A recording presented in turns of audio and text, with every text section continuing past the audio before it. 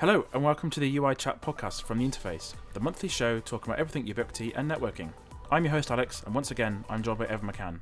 Welcome. How you doing, Evan? Hey, yeah, it's a busy month for Ubiquiti here for sure. Yeah, when we start the podcast, I was always a little bit hesitant. Like, is there going to be enough news every month? And yet again, they've proved us right.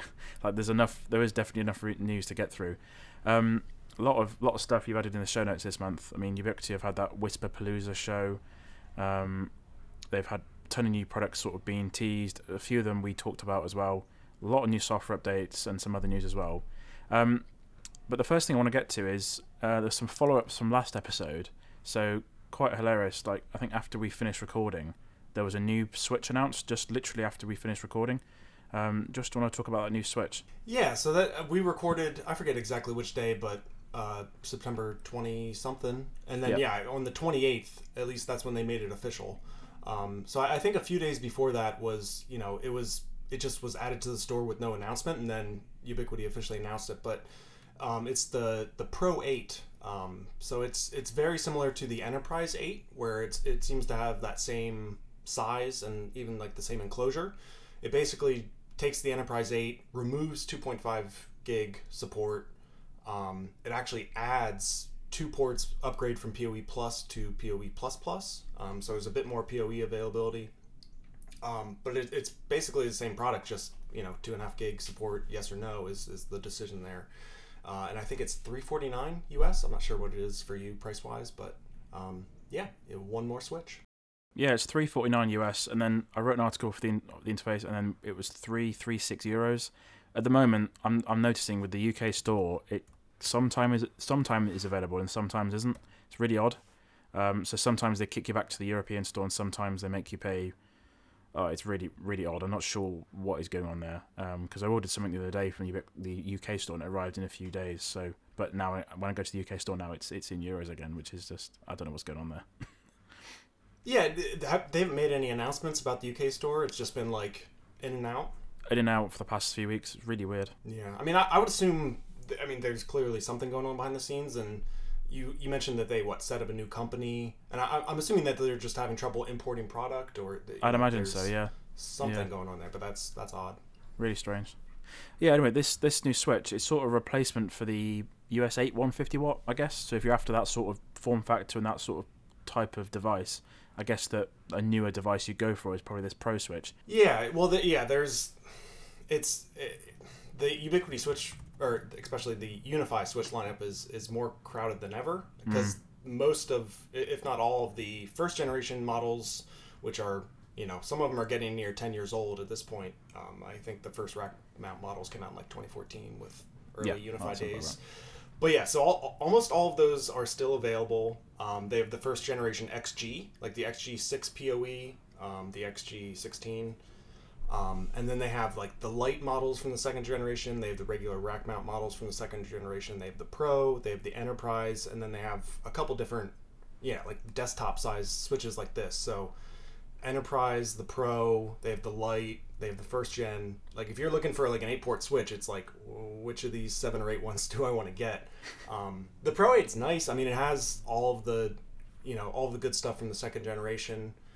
It has layer 3 features. And yeah, it has that small size. So, unless if you don't have a network equipment rack, this is kind of one of the, bigger switches you can get. This and the light switches and the Enterprise 8. But yeah, it's I know you wrote about it on the interface, and I took a look at some. I used it as an excuse to look at all the other Unify switches that are similar, and I also looked at a bunch of competition. So, what does Aruba Instant On? What does TP-Link Amada? Cisco Small Business, like what do other equipment vendors have? Because I know a lot of people were complaining that it's a Pro Switch and it doesn't have 2.5 gig support, even though the Enterprise does for $120 extra. So I was just seeing, like, is there something else out there that's similar shape, similar price, that does have 2.5 gig? I think Netgear has something that's even cheaper that has 2.5 gig. MikroTik has some. And then, of course, the enterprise stuff. And actually, Cisco Small Business is fairly competitive, too. But, yeah, there's no shortage of options for small desktop switches. Yeah, and I like the mounting things they're doing for the light switch and this new switch as well, or the Enterprise, I guess, as well. It's got that template that you put on the wall first, and then screw it to the wall, and then you can slot the switch in rather than have to fumble with. I think on the 150 watt switch, you've got the rack ears, and you can turn them backwards, and you can mount the thing to the wall. So I appreciate the improved mounting on these new switches now. And I think if you have to, as you said, if you've got a deployment where there's like one or two switches in different random places, and you haven't got a rack mount, this is ideal. So or just it's weird that the Pro has 802.3 BT, like the 60 watt PoE plus. They have two of those ports. So I know that like Cody mentioned, there's especially some of the newer, I think, like access devices, like I don't know if the UA hub, the doorbell, some of that stuff requires, they can't be powered by just PoE plus. So it's nice that has that, and it makes the Enterprise not having that seem a little bit weird. So there's some interesting little details, but nice switch otherwise. Yeah, definitely. And then the next thing that I think you mentioned, you managed to convince Ubiquiti to rename a switch. I haven't followed what that is actually about, but do you want to just explain that? Yeah, kind of a joke. I think it was like a day or two after we recorded. I was just because of the Pro 8 out, I was looking through all the switch models, and I was looking at we talked about it last time, the models, especially a lot of the Gen 1 models got renamed. So the SKU is still the same. It's still US-XG-6 PoE. This is an old first gen XG switch. But they renamed it with, it was, I don't remember exactly what they called it. Let me bring that up. Yeah, they called it 6X 10 GBE, SFP Plus Gen 1. And I was like, to me, why would you rename a product that's been out for 5 years? So I just made a stupid little crappy post on their Reddit, and curiously, like 2 hours later, the US store product was renamed. So I think just by pointing that out, maybe like some intern just decided to rename it, or Lord knows what happened there. But yeah. I just made a stupid joke post, and then I noticed that the name went back to what it was. So you're welcome. Yeah, could have been coincidental, but I guess that with the revamps of the store, I guess maybe new people are working on it, and not too sure what some of the products were, I guess, or I'm not sure what's happening there, but yeah. Yeah. Quite funny. Anyway. Yeah, on the side note, I did wonder why they're keeping a lot of the old stuff in the store still. If they're replacing stuff, you mentioned some of the rack mount switches are coming on to 10 years old now. Just wondering when they'll cut the old stuff out of the store. It seems odd to me. Yeah, and I don't know if they're still producing that. Like I don't want to spend a couple $100 and figure this out for my own, but like I wonder if you go to their store, buy a first gen switch, was it something that was produced 3 years ago and it's just sitting in a warehouse, or are they still manufacturing those? Yeah, I mean, I'm assuming people still buy them, and that's why they're still making them and still selling them. For old switches, I mean, a gigabit switch with PoE or not, it's not really out of date, really. Yeah, it's not really out of date. The more curious thing is they still sell like AC Wave 1, like the AC Light, the AC in-wall. Those are old access points, and of course Ubiquiti doesn't typically reduce their prices. So you can get an AC in-wall for $99, or like an AC Pro for $150, or you can get a Wi-Fi 6 version for the similar price. So I think the old access points are probably the thing I would think that should go away. Old switches, probably not a big deal, but yeah, they do love to hold on to old product. Just before we get started on the Ubiquiti news, I just want to take a little time to remind you to review the show if possible. So thanks to everyone who's been listening to this podcast. Me and Evan look forward to coming back every month to provide our takes on the latest Ubiquiti updates. We would really appreciate it if you could review this show in the podcast app you're listening in, be it Apple Podcasts, Spotify, or anything else. If you're watching our gorgeous faces on YouTube, make sure to leave a comment and hit that like button. It really helps other people find this show. Without further ado, let's get back to the Ubiquiti news. And what's the thing on YouTube? Don't forget to smash that bell for notifications, Yeah, definitely. So I can't remember exactly when this was. It must be a few weeks ago now. But we had Gateway-palooza. So for the uninitiated, Gateway-palooza is an annual event that is hosted in a hotel in Las Vegas, I guess. I've never been. But it's basically a load of Wisp nerds and Wisp folk just sort of descend on a hotel in Vegas. And Ubiquiti haven't been there for the past few years, I don't think. They made an appearance back in 2016. Someone I used to work with went to that event and they launched a load of stuff. But they've they had an event there, and I think Robert Perro was there as well. He's been making the rounds in different events lately. But there's a load of new Ubiquiti consoles. Some of them we talked about on the show an episode or two ago. You've got the Unify Express, other devices as well. So what have we seen at that event? Yeah, so there's, as far as I can tell, there's 4. The 2 that we knew about before and the 2 that they showed off at the trade show are the Unify Express, UX, and then the next-gen Gateway Lite. That's the UXG Lite. So we just talked about these last time or 2 shows ago. Yep. They've been kind of kicking around in the software, and we've seen FCC filings for these. So as far as I can tell, the Unify Express and the little, they had like a little card showing what the device was at the show. So the Unify Express it's a Unify OS console, 1 gig WAN, 1 gig LAN. So there's only 2 Ethernet ports. It has built-in Wi-Fi 6. It has a little small display. It runs Unify Network, and then, at least this was new to me, it can also act as like just an access point. It'll mesh to an existing Unify network. Okay. So that's what I assumed. Like the Unify Express, it's either an all-in-one get you started. I'd assume it'd be a cheap little device, so you could start your network there, but you can also just plug it in and add it to an existing Unify network. I think that's at least we'll learn more, but that's the interesting part to me about that device now. Yeah. The next gen Gateway Lite it's more of a standard replacement for the USG, I believe, where it's only a gateway. I don't believe it runs the Unified Network application, so it's not a console. It's just a router firewall gateway. It has a 1 gig WAN, a 1 gig LAN, and it uses USB-C for power, which is nice. But yeah, no Wi-Fi, no applications running. It's just a small, it's what we've been asking for a very long time, which is like, hey, make a new USG. So those are the 2 that were at the show, at least. Yeah. And then the other 2, I know someone was going through I think it was like the beta Unified Network application, and found, a lot of people sometimes find new devices by looking at like the icons in there. So someone found one called the Unified Dream Router Ultimate, which is, we don't really know much about this, and sometimes devices get added there and they never get released. That's definitely happened. So as far as I know, there's no like confirmation, there's no FCC filing. We don't know if this device is ever going to come out or when, but it probably won't be for a while, even if it does. But the Dream Router Ultimate, it's kind of just an upgraded UDR. So we don't know specs, but we can kind of speculate where, if you look at the UDR and what's limiting about it, it's a $200 all-in-one console. It's kind of a weird, better than UDM base. It's better than the UDM in some ways, but it's also cheaper.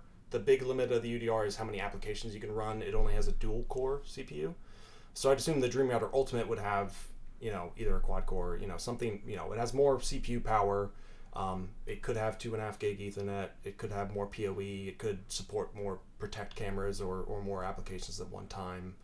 And it might be because the UDM is older but more expensive. So I would think maybe the UDM would go away and it would slot in there like $300-400, but it's all speculation. But that icon was found. And then also the other one that I actually found, because I was looking to see where those icon files are. So I downloaded the latest early access, and I found the folder called UDM ENT, so like UDM Enterprise. And that icon file, it looks like it's a standard rack width. And you can even make out the Enterprise label. So this maybe just is like a tier above a UDM SE. So, higher PoE power, or probably no PoE power, but higher bandwidth interfaces. So it looks like it has 4 SFP and 2 Ethernet. So it could be SFP 28, like a 25 gigabits per second interface. It could be 4 SFP plus. Again, no confirmation, no FCC filing, but this could be coming. But all of these 4 devices, 2 of which we are fairly confident are coming soon, and 2 might not come at all or might not come for a while, but they're definitely really investing in gateways, and a lot more products are coming soon. Yeah. Yeah. The one thing I found with the UDM Enterprise is the fact this hasn't got a hard drive tray. I was wondering if that could have been, like, I saw the picture you sent me, that could have been like a UXG Enterprise, I was thinking. as well, like a very high-end sort of replacement for the UXG. What was the thing called? USG XG, I think, from ages ago. So it could be the replacement for that, because that was sort of very short-lived. It was about a year it stayed around. But the fact that it is called UDM as well, there might be like a UXG spin-off as well, hopefully, but we'll see. Yeah, that's the other with all these products and naming. Like you're trying to kind of read their mind, because a lot of the stuff isn't official yet. To me, the UDM Enterprise, I mean, UDM to us means it's a console. So it means it at least runs the Unify network application, if not all the other software.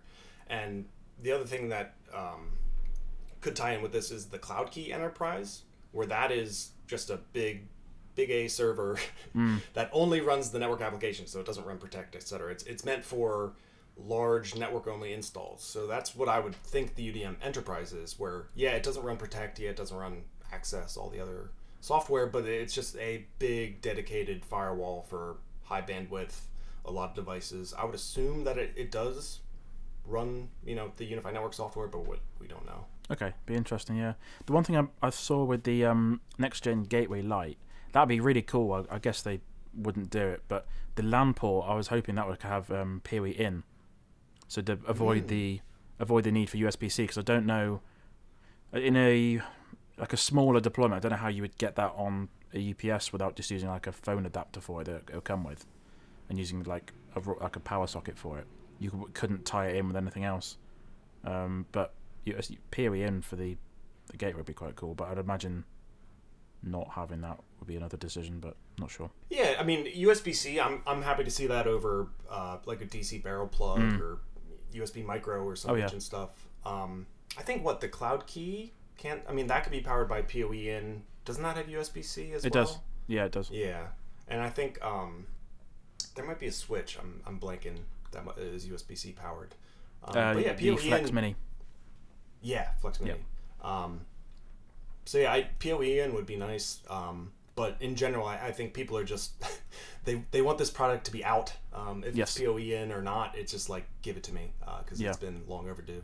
Yeah, and also, if you are getting it, it's going to replace some USG deployment, and you've already got that's already power, like a 3-pin, like a raw power socket only, and you just swap that out for the USB-C, and it sort of gives you more flexibility. And if you wanted to really, if you had that device, you probably wouldn't be using the UXG little one, but if you had the Smart Power Pro, it's got some USB-C ports on it, so yeah, we shall see. But yeah, some good additions to the lineup. I'm to see what comes soon. But I find it interesting that they just show them off in public and with no prior announcement or anything. So well, yeah, I guess this is kind of their new strategy now that EA. I mean, EA was normally the way that we learned about upcoming products. Now that EA is gone, I mean, we still have the FCC filings, which are that's required by law. You those kind of things you can't avoid. But yeah, maybe they'll be more open about making YouTube videos about upcoming products or posts on the community forums, or we'll see them at trade shows and they'll show, hey, this is coming soon. So maybe they're still experimenting with that, but it's good to see so many new options pop up. I'm just excited to see them get released. Oh yeah, definitely. Now there's tons of software stuff this month. There's lots and lots of things. We had quite a lot of updates to the network application, Unified Talk improvements, so some edge switch and UISP switch improvements as well. Should we get started with the most important one? It was Unify 7.5.187, and that's got support for PPSK. And then I think when that came out, I had no idea what that was. Never heard of it before, but I since played with it and done a video for Hostify. But I guess have you had a chance to mess around with PPSK yet? A little bit. You said you used it. I mean, do you want to explain what PPSK is? Yeah, sure. So it basically means that you can have, it's sort of a standard of the WPA2 or it doesn't work with WPA3 yet, but just WPA2, and it basically means you can have one SSID. So imagine you had like an office, you just have like just random office SSID, and you can have I'm not sure the maximum amount of passwords you can have, but basically you can have different passwords, and whatever password you put into a device, it routes you through a different VLAN. So you could have, I don't know, one SSID, and then you could give the guests a different password, give your staff a different password, and it sort of declutters everyone's Wi-Fi list on their phone, so you don't have to go through and try and find and search for those SSIDs you want. You just say, "I'll just give you those passwords." So it's like intelligent VLAN routing, I guess. It seemed pretty good, and I tested it a few times. It seemed to work pretty well. I'm not sure how it would work with guest portals. I guess you still have to have a separate SSID for that. It seems like a good addition. I think, judging by some posts I read on the forums, that it's a much requested feature for quite a number of years. But I'd never heard of that feature before. But it's good though. Yeah, and it's not a new standard. I mean, there are maybe 10 years ago, I think it was added to WPA2, and there's an old RFC about the initial idea for it. So it's not new. It's just new to Unify, and I think it's kind of new to this type of networking, because it's been like an enterprise level. Like I'm sure Cisco probably did this years ago. But as far as like small business kind of networking, that's what I was curious about, is like, does Omada support this? Does Aruba Instant On? Do other vendors support it? I did see that Alta Labs, the kind of new just getting started company, they have something very similar, but it goes a bit further, where their version of this, you can do like rate limiting. You can do, I believe it like ties into guest portals and stuff like that, where you can have like a guest come in, pay a small fee for the slow network, and then pay more and get more speed. So you can have a kind of a more flexible setup. I haven't played around too much with Unifies, but yeah, it seems like a fairly simple, like, you get chucked into this VLAN if you type in this password. So I'm curious if they'll go more into like rate limiting and more differences than just the VLAN tag being different on this. But yeah, it kind of came out of nowhere, and it's a great feature to have. Yeah, definitely. Yeah, TP-Link Armada does support PPSK. I've seen that in their sort of release notes before, so again, I never really heard of it before, but it's good that they've announced it. And then with 75187, we also got a new dashboard for Wi-Fi only setups as well. So if you've just got some switches and an access point you haven't moved, or you don't want to move to a UXG or USG, it makes better use of that real estate you've got on the screen. So before, you'd have some wasted space. Maybe there'd be an advert for a UDM Pro there was before. And now they've if you just want to use Wi-Fi APs, they've got some new widgets. So you've got widgets for the most active clients, the TX rates, right, retries and things, and also the most used or the most common signal strength. So if you've got a lot of clients on really poor signals, you'll see there's a good percentage on there. And then there's also like a nice graph with traffic lists as well, which is really good. I quite like that. It's good to see that they've sort of, knowing that a lot of people just use Wi-Fi access points sometimes, especially at Hostify. We have a lot of customers that just use Wi-Fi APs in enterprise deployments, so it's good. Yeah, and this kind of jumping down the show notes a little bit, but just because we're talking about Unify Network, I think this was last week. I forget exactly what day, but there was a 10.0 CVE which affected all Dream Machines. So not any self-hosted network installs, but basically Dream Machine, Dream Machine Pro, Dreamwall, all of those products. This was fixed in 7.5.187. So if you're running a Unify OS console with an older version, make sure you update to .187, because this was affecting 7.5.176 and earlier. And I didn't really dig into the details. I think Tom Lawrence had a video about it, and a few other people kind of went more in depth, but all they said really is it allows people to implement device adoption with improper access control, creating a risk of access to device configuration information by a malicious actor with pre-existing access to the network. So as far as I can tell, it's like a local only attack. But a 10.0 CVE is a big deal. That's, the top of the scale. Oh, okay. So it was a really bad bug, very serious, but it seems, as far as I'm aware, it's only local. But regardless, if you have a Dream Machine, make sure you update. Yeah, we'll link Tom's video in the show notes and also the podcast description, because it does a good job of explaining what that is, because I didn't really understand it from just reading that. So yeah, I'm glad people like Tom are out there, because just this month, just with Ubiquiti news, there's enough to keep track of. So I'm always happy to turn to the experts. He knows a lot about security. So I would That's true. Listen to him. And then we've also got Unify OS 3.2.5, and that affects pretty much all of the Unify OS consoles since we made the show notes, and they've actually pulled it for some reason since then. So we'll have a quick look at what that is. So that's sort of live feedback just now. Yeah, I saw that they pulled. I mean, this was a early access build. This is the first early access build of 3.2, which we were looking forward to because there have been a bunch of recent Unified Network application releases where they said this requires 3.2. Like I know DNS Shield is one of those features. Some of the things that they were changing about the web interface required 3.2 to support. So we knew this was coming. This was the first beta release. It was released 4 days ago and then pulled. I didn't see why. Did you? Yeah, so I found out there's a comment from UI Glenn that says, we've pulled back this release.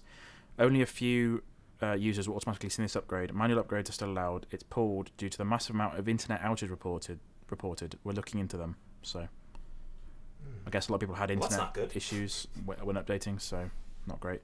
And then we mentioned last episode what DNS Shield was. Judging by some of the comments on this show, on this release page here, it's something to do with Cloudflare DNS protection. So I guess it's like a secure DNS. I can't remember if we mentioned it last episode, but it's like a... We did. Sort of, yeah, we did, yeah. It's like someone mentioned it's using Cloudflare, so it's quite interesting. Yeah, and it's DNS over HTTPS. Yeah. So basically encrypted. Yeah. The idea is so that your internet service provider or anyone in between can't see what DNS traffic... or see any of your DNS traffic, so they can't tell what website you're going to based on your DNS lookups flying by. Yeah, it's good. So yeah, that weird that they pulled it. Hopefully they figure out what the internet outage bug was, but I don't want to. I mean, the big thing about 3.2 is DNS Shield, shadow mode is another big thing that came with 3.2. They have something that they're calling loop prevention, which as far as I can tell is just like their proprietary version of spanning tree, where the other device doesn't need to participate in spanning tree.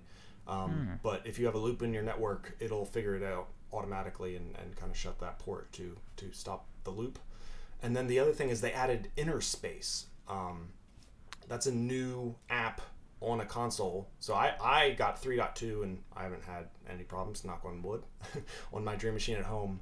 And Interspace is like their it's similar to the Design Center, where you can upload a floor plan, lay out your network, and it's just like a new app built into the Unify OS consoles, I guess. Yep, pretty much. So yeah, all that stuff in 3.2. Hopefully there's another release out soon that doesn't break people's consoles, and hopefully it hits stable release soon.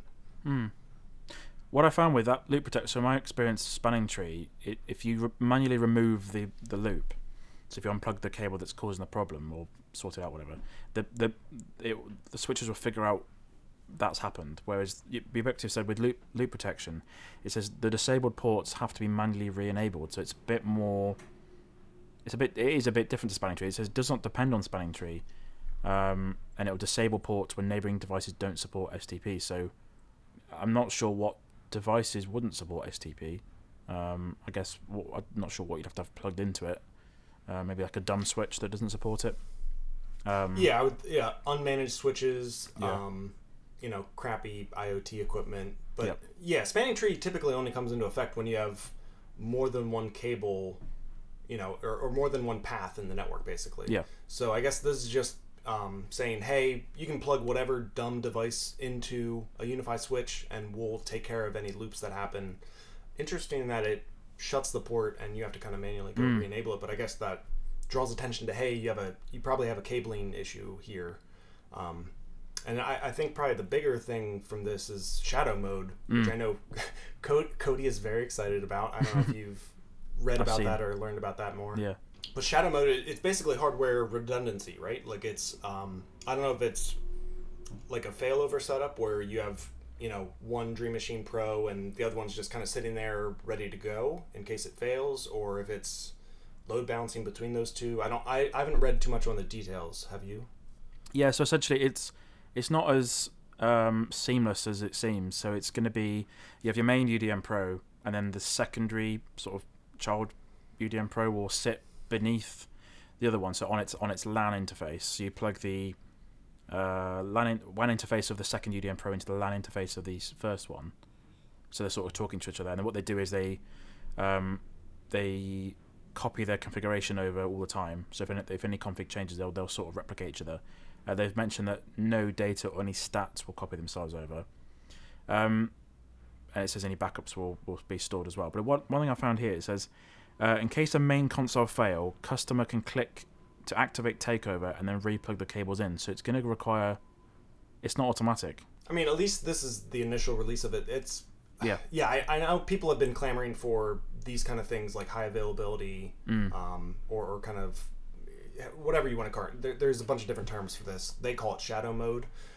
Yeah, and it kind of makes sense that it's this kind of like limited manual cutover kind of situation where it seems like it's just literally just a second hardware device in the shadows. So I guess that's kind of a good name for it. But it makes sense that you would kind of have to manually fail over. Like you're gonna have to move your WAN cable over to that second hardware unit. You're gonna have to recable things and kind of adjust things if the first one fails, I guess. Because doing it the kind of enterprise way where you have two hardware units, they're both active, they fail over seamlessly between each other. That requires probably multiple public IP addresses, virtual IP addresses shared between them. It's a much more enterprise focused, complicated, expensive feature for when you have a really important device that can have zero downtime. So it's good that they're kind of going down that path, and this is maybe just the start of it. Maybe they'll have something more with either future hardware or future software, adding more features to this. But it's I don't know, I'm not sure what to think of it until we kind of see it in action, but it does seem pretty limited. So I don't know if you remember, it's still live on the page for it, but the USP PDO Pro, that had something called virtual router redundancy teased in a video, and it's on the store page for it. And this is different to that. So that one, that makes it sound like it says requires multiple unified gateways. I don't know if that means the UXG Pro because they've renamed their cloud consoles to unified cloud gateways now. But this to me, when I remember the video, but the video sort of disappeared. But that would have the WAN connection for the modem plugged into the Power Pro, and then both of them, I guess, coming into the two UDMs or two UXG Pros. They sound a bit different, or maybe they'll be merged at some point. I'm not sure what's happening with that, but yeah, it's good that they're doing some sort of failover. Yeah, and I think that there's a lot of the stories still to be told. So I mean, this was the very first release, but with the upcoming hardware, they just switched over. They released the first version of Unified Network 8. That was a beta release earlier. So yeah, I think this upcoming era for unified gateways, this is kind of a lot of the big features that we're looking at. Shadow mode, new hardware, higher throughput, more features. So I'm excited to see what's next and what's coming over the next few months for all this stuff. Yeah, 100%. And then you mentioned Unify 8, so they jumped ahead a lot. So we're on 7.5. They missed out 6, 7, 8, and 9 for some reason. But we've gone straight to Unify 8. Not the biggest release I was expecting, but there's a lot of cool stuff in there. The one thing I really like is the way the VLANs are done. So if you're a little bit like me and Evan, then your background is actual like networking in using edge switches and other things. The way that VLANs are done in Unify is very backward compared to proper switch. Well, I guess say proper switches, but like more manual switches like Cisco or whatever. And it seems like they've gone nearly to that interface for managing VLANs. I've noticed. So you've sort of got a VLAN picker, and you can exactly see what's being tagged and what's native, which I really like. It sort of makes things a lot easier to read because it's a bit cumbersome at the moment. Yeah, yeah, they did jump to 8, and I guess because of VLAN Viewer, they have a feature called Radio Manager, which is kind of the same thing for your wireless network. Yeah. A lot more detail in the web interface there. And a bunch of other things, but those were the two that jumped out to me at least. But I think they did the same thing with 6, where they had 6.5. I think that was the end of the 6 train, then they jumped to 7. And this is... It's all just made up numbers. They can, number them however they want. But I think this ticking from 7 to 8 is kind of a big, I think that's them indicating that this is going to be a big release, and there's a bunch of upcoming stuff that, it's kind of a clear line between 7 and 8 there. So yeah, VLAN viewer, radio manager. They mentioned WireGuard VPN client support, so I believe you can have your UDM as a client of another WireGuard server. I think that's the new feature there. I think so, yeah. And a bunch of other things. But yeah, version 8, here we go. I guess version 7's old now. Yeah. No, I like as I said, I like the new VLAN viewer. They've said it's an easier way to see native and tag VLANs across your devices, and it applies to all the gateways as well. So it's good that they're going towards that way of doing things, because that's how a lot of people know how to do VLANs. So it's right, and that's because way back when they had the port profiles, that's before the new interfaces back in version 5, version 6, they had the port profiles, which I think a lot of people were confused with. I forget when it was added. Sometime in version 7, they added, I think it was 7.2 maybe. They added the I forget what they called it, the port manager. I think so. Port viewer, and that was a huge step up. I really liked when they made that change, because they made PoE power a lot easier, a lot more prominent. They said, hey, here's your budget, here's how much you're using, and they also they kind of got rid of the port profiles, where port profiles are this is an AP port, and this is my native network, and this is my tag network, and these VLANs, blah blah blah. The port manager made that a lot easier, and then I think this is just kind of another step down that, where I've only played around with it a little bit, but it does seem like you get a lot more detail. It's a lot easier to understand. So that's a really nice change. And the same thing with the radio manager. That's nice. I'm really impressed with all the stuff that they've done to the dashboard, that radio manager, the new feature that's coming in version 8, and just in general, they've spent a lot of time improving statistics, improving what's shown in the web interface, making it easier to identify problems. They still have weird error messages that don't mean anything, or you can't do anything about. You'll just see errors and go, anyway, there's still things to improve there for sure. And this is the first early access build, so I'm sure there's bugs in it as well. But yeah, I'm very impressed with all the investment in making the interface prettier, yes, but also more usable, and it put more information in there. Yeah, it's good. Yeah, it's good to see it. So yeah, we have to stay tuned to what comes later in 8 through its beta process, and eventually to RC and official. So it'll be good. The next one we've got is a release candidate. It's actually now official. Is Unify Access 1.20.13. What was the main things that you mentioned in this one? So you mentioned card management, emergency mode, door unlock options, multi-door chimes, and cameras. I also saw that, I don't know if it's with this version, but they're going to allow the G4 doorbell to become part of Access, I think. I'm not sure where I saw that, but that's quite good. But yeah, when I was looking, before all the, releases, the 7.5, 1.7, version 8, the 3.2, middle of the month I was looking at releases, and it seemed like Access, Talk, some of the other Unify applications were getting most of the attention. I guess now looking back, that was because these bigger releases were coming. But yeah, I saw Access and Talk had a couple updates. And speaking of big jumps, they went from 1.9 all the way up to 1.20, I believe. Oh, wow. Yeah. So speaking of arbitrary number jumps, but yeah, it seemed like Access is coming along. I don't use that hardware, so I don't pay attention to it too much.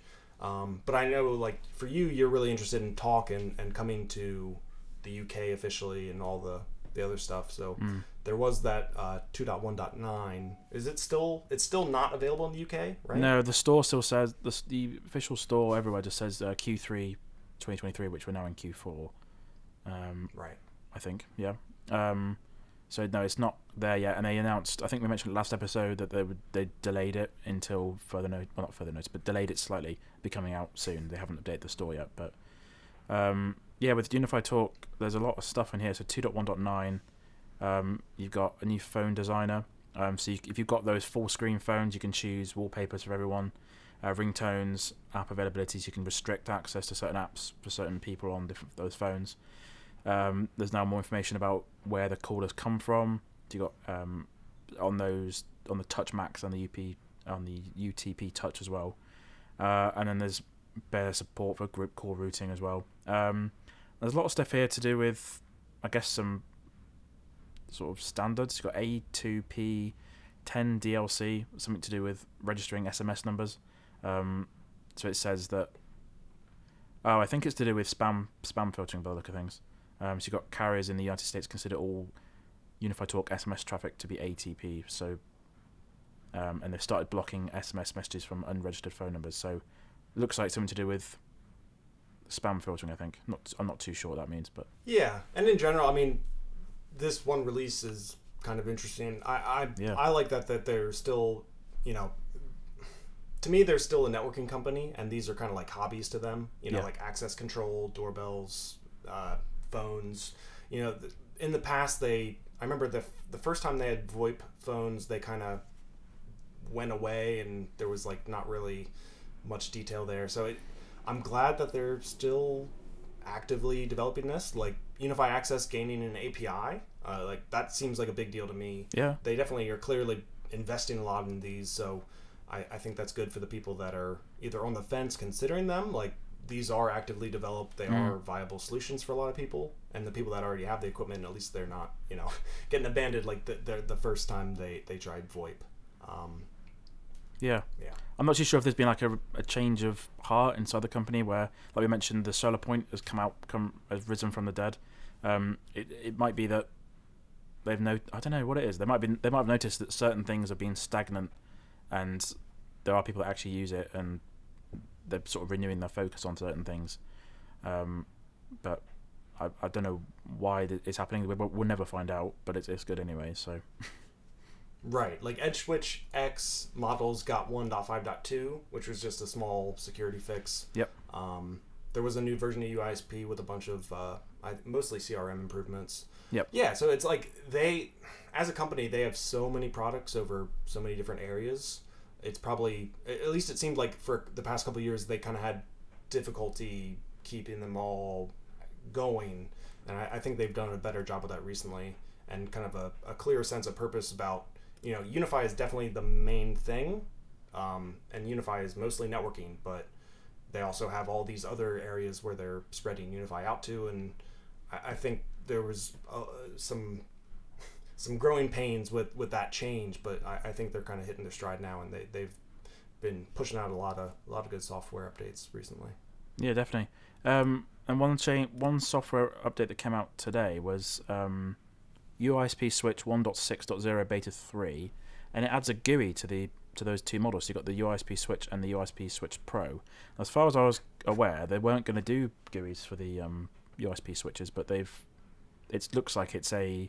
Well, actually, I'm wrong. When they did the UISP switch beta, when they did those UISP switches in the beta store, they did originally have a modified EdgeSwitch X GUI that people mentioned, and this one looks like it's basically just a modified version of that again. But it's good because there are people that want to use the GUI locally, and it sort of restricts. Otherwise, it's restricted it to the UISP application. But no, it's good. There's some other improvements in there as well. Yeah, that's wild. I didn't see that until you just pointed it out right now. Yeah, the UISP hardware line still kind of gives me a headache when I try to think about it. Because it was... Yeah, I think they made a lot of promises originally about, they want to keep EdgeMax people happy with the level of features that they had there. And when UISP switches and routers came out originally, they were very limited, very buggy. They didn't have a local web interface. I think that originally there wasn't a command line to configure, and then I think the switches gained it. Yep. It's just been weird. And then the fact that the UISP switch has been out for a year or two at least, and now, just right now, they're adding a local web interface. So cool. Yep, it's good. I'm very happy to see that, because I guess this basically means you can use a UISP switch without a UISP controller, or like a server running somewhere, and you can have it kind of as a standalone device. So in theory, sure. Does that I want to know the details about. Does that limit the features you can use? Are there, do you have to convert it over into UISP mode versus local mode? I want to know how that works, but very interesting. Yeah, and also the setup process. I remember the setup process is that for those switches, you scan a QR code, it finds a switch, and then the next step is to add it to the controller. So I'm wondering, as you upgrade the devices, and they just have a local GUI, and you add the key like you do with a USB edge switch. So we shall see what happens there. Not too sure. I have a UISP switch somewhere. I'll have to dig it out. And yeah, I've got one as well, so we'll have to see how that goes. We mentioned Unify Talk in the UK just recently, but there was I forgot I even added this to the show notes. It says Ubiquiti has pushed Unify Talk UK launch back to the end of October, and end of October is when we're recording. So we shall see what happens there. And this is in relation to a community post that one of the Ubiquiti team put on the forum. They said, "We are close to a UK launch, hoping to have it in EA by the end of October. So in the next 3 or 4 days, it should make its way to the EA stage of the forum." So I'm not too sure if that's even going to happen, but we shall see. Well, yeah, I mean, if they don't even have a store, why would they launch it if they can't even sell the hardware? Yeah. I mean, you already have some Unified Talk stuff that you got imported, right? Yeah, I bought.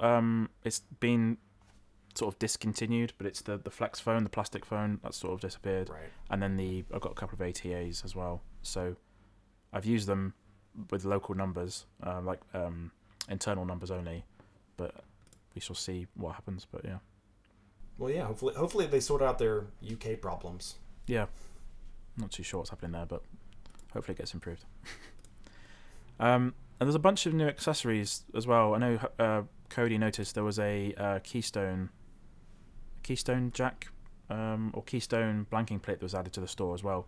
But I noticed there was some unified dust covers. So these are like a little accessory. And Ubiquiti say it's a way to get everything uniformed in a uniform aesthetic with the unified rack mount equipment.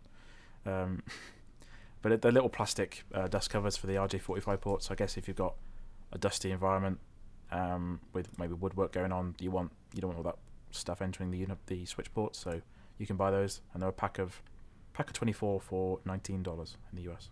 Yeah, that's cute little accessory. Those are totally optional, and you have to buy them. Like, I wonder if they'll, for like maybe the enterprise switches, maybe they'll come in the box. Because I'm used to port covers for SFP modules, or slots, but for just Ethernet ports, unless it's a dusty environment, this is definitely a for aesthetics thing.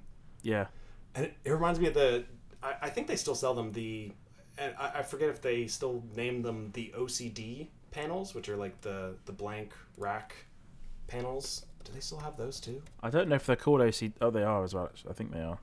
Yeah, which seems like a little. Yeah, they are. I don't know.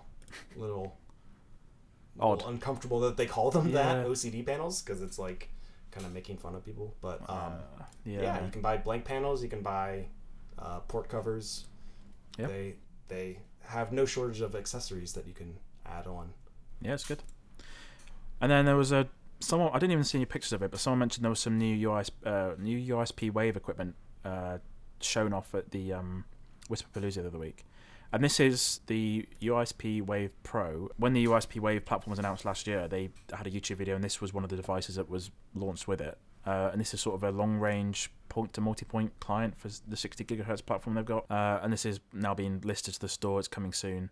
It's got a range of 15K when connecting as a point-to-multipoint station, and then a range of 8 kilometers when connecting to a Wave AP for point-to-multipoint as well. So it's good. It's sort of got it's got a 10 gig SFP plus port, 2 2.5 gig Ethernet ports as well. Not sure why you'd need 2, maybe bridging. And it's on sale now for $5.99 in the US. So it's good that they're expanding that platform. I haven't had a chance to use some of the other devices, but I've used the Wave AP and the Wave Lite, I think it's called. But yeah, it seems pretty solid. Yeah, 60 gigahertz stuff, like that, Ubiquiti calls it Wave, but 60 gigahertz from any vendor. It's great for short, really fast links. So it's awesome that they have this new model here, and if I'm understanding correctly, it can be used in a point-to-point setup, so you can just buy 2 of them and have a point-to-point bridge, or you can use it with the Wave AP or Wave AP Micro. That's right. Yeah. Not cheap. Ooh. No. But yeah, that's kind of the price you pay for long distance. Yeah, what 2.5 gig, and then 10 gig SFP. Yeah. I mean it's a pretty high end model, and it's nice to see Wave kind of continuing to expand. Yeah, if you're a Wisp and you've got no other option of feeding customers, that people will pay for that sort of service really. If they don't want to go to Starlink. Right. Yeah. Yeah, I mean you'll have to worry about rain and distance, Yep. like always with 60 gigahertz. But yeah, for us, I know a problem we ran into is 5 gigahertz was just a mess. So if your 5 gigahertz bands are saturated or you need a lot more throughput, this is good equipment to look into. Yeah, definitely. Awesome. Yeah, we mentioned the last time we had was a CVE 10, but we mentioned that earlier in the episode. And that's all the news and all the software bits and pieces that Ubiquiti have launched this month. Last thing I want to cover is anything else that we've been working on ourselves. I know you've got two different guides that you've published recently on your website. So yeah, so I mentioned earlier, I made a post about looking at the Pro 8 PoE, the new UniFi switch, and comparing that to a bunch of different vendors. And then I also I've been updating my Wi-Fi access point guide for UniFi. I was just kind of putting in the new comparison charts that I was making, but I spent a lot of time like reading through all the text, and there was a lot of older advice. I kind of cleaned that all up, so there's kind of less focus on the AC Wave 1, the AC Lite, the AC Pro. Those are kind of less important now, so I spent a lot of time updating that, adding a few newer models like the Enterprise in-wall, things like that, so it's all updated. Awesome. Yeah, and I've published it's quite a simple list of basically which cameras work with UniFi Protect, but I couldn't find a definitive list from anywhere that listed all the different models of UniFi cameras that work with UniFi Protect, because if you looked at anywhere, you were under the impression that the G2 cameras wouldn't work with UniFi Protect anymore, and that isn't the case. I've tested one at home and it still works. So when UniFi Protect was launched, they said yes, it's going to work with G2, and those were never removed. And then there's a load of different variations, different products. You had like the UVC G3, and there was also like a random G3 AF that was like a SKU that was launched at some point. So there's a nice definitive list of all the different models of cameras and accessories and MVR devices that work with Protect. So I thought it'd be quite helpful for people to use a resource just to double check that their camera they've got is going to work with Protect, which is good. Yeah, sometimes the simple list is very helpful. Yeah. And that G2 cameras, is that like UniFi video? Yeah, days? so like before Protect? Yeah, the old UVC stuff, so the old first generation Dome, that little micro which they had a golf ball in the marketing pictures next to. I don't remember that one. And then that big, huge like pro camera. The only ones that don't work with Protect are what they consider G1, so the old AirCam devices. So we're on our third generation of UniFi camera system now. Actually, AirCam, video, and then Protect. So, yeah. Yeah, I'm honestly surprised that, I mean, it's how complicated could a camera be? Even though it's old, like the G2 stuff. I'm good that they're still supporting them. I mean, the G2 bullet is crap. Compared to like even just a G3, it's rubbish. But yeah, I bought one on eBay a while back just to play with, and it works. So bad image quality, or why is it crap? Yeah, it's the night vision on it's really bad. It's very the colors on it are very washed out. It might be a bad unit, but I never know. But it's very, very poor quality. But it is of its time, I guess. And then they're also supported. Yeah, they're also 24-volt only. And okay. Yeah. I would love if how they had those ads on UniFi Network for like for the best experience, get a Dream Machine Pro. Yep. It should be like when you plug in a G2 camera to UniFi Protect, it says for the best experience, don't use this camera. Buy something newer. Yeah. Yeah, it's just funny, but yeah, it's quite impressive they've gone back that far with stuff, which is really good, because I guess there's some old deployments out there which people have moved from video to Protect, and it's good that they're supporting. Yeah, I wonder if anyone's. I'm sure there's someone somewhere still using AirCam. Yeah, it's before the time I discovered Ubiquiti, so I've never had a chance to use it. The GUI looks quite weird. I've found some pictures somewhere, but yeah. Fantastic. Thanks Evan for joining me on the show again. It's been good to talk about all the Ubiquiti stuff again. And then, as always, you can find this podcast on YouTube, Apple Podcasts, Spotify, and more. For a full description of this show, visit the episode link in the show notes, and of course, check out those chapters complete with images to make your listening experience much more enjoyable. We also have an ad-free premium version of this show available on Apple Podcasts that will help support this episode and future podcasts from the interface. Once again, thanks Evan for joining me on this show, and we'll see you again next time. Thanks.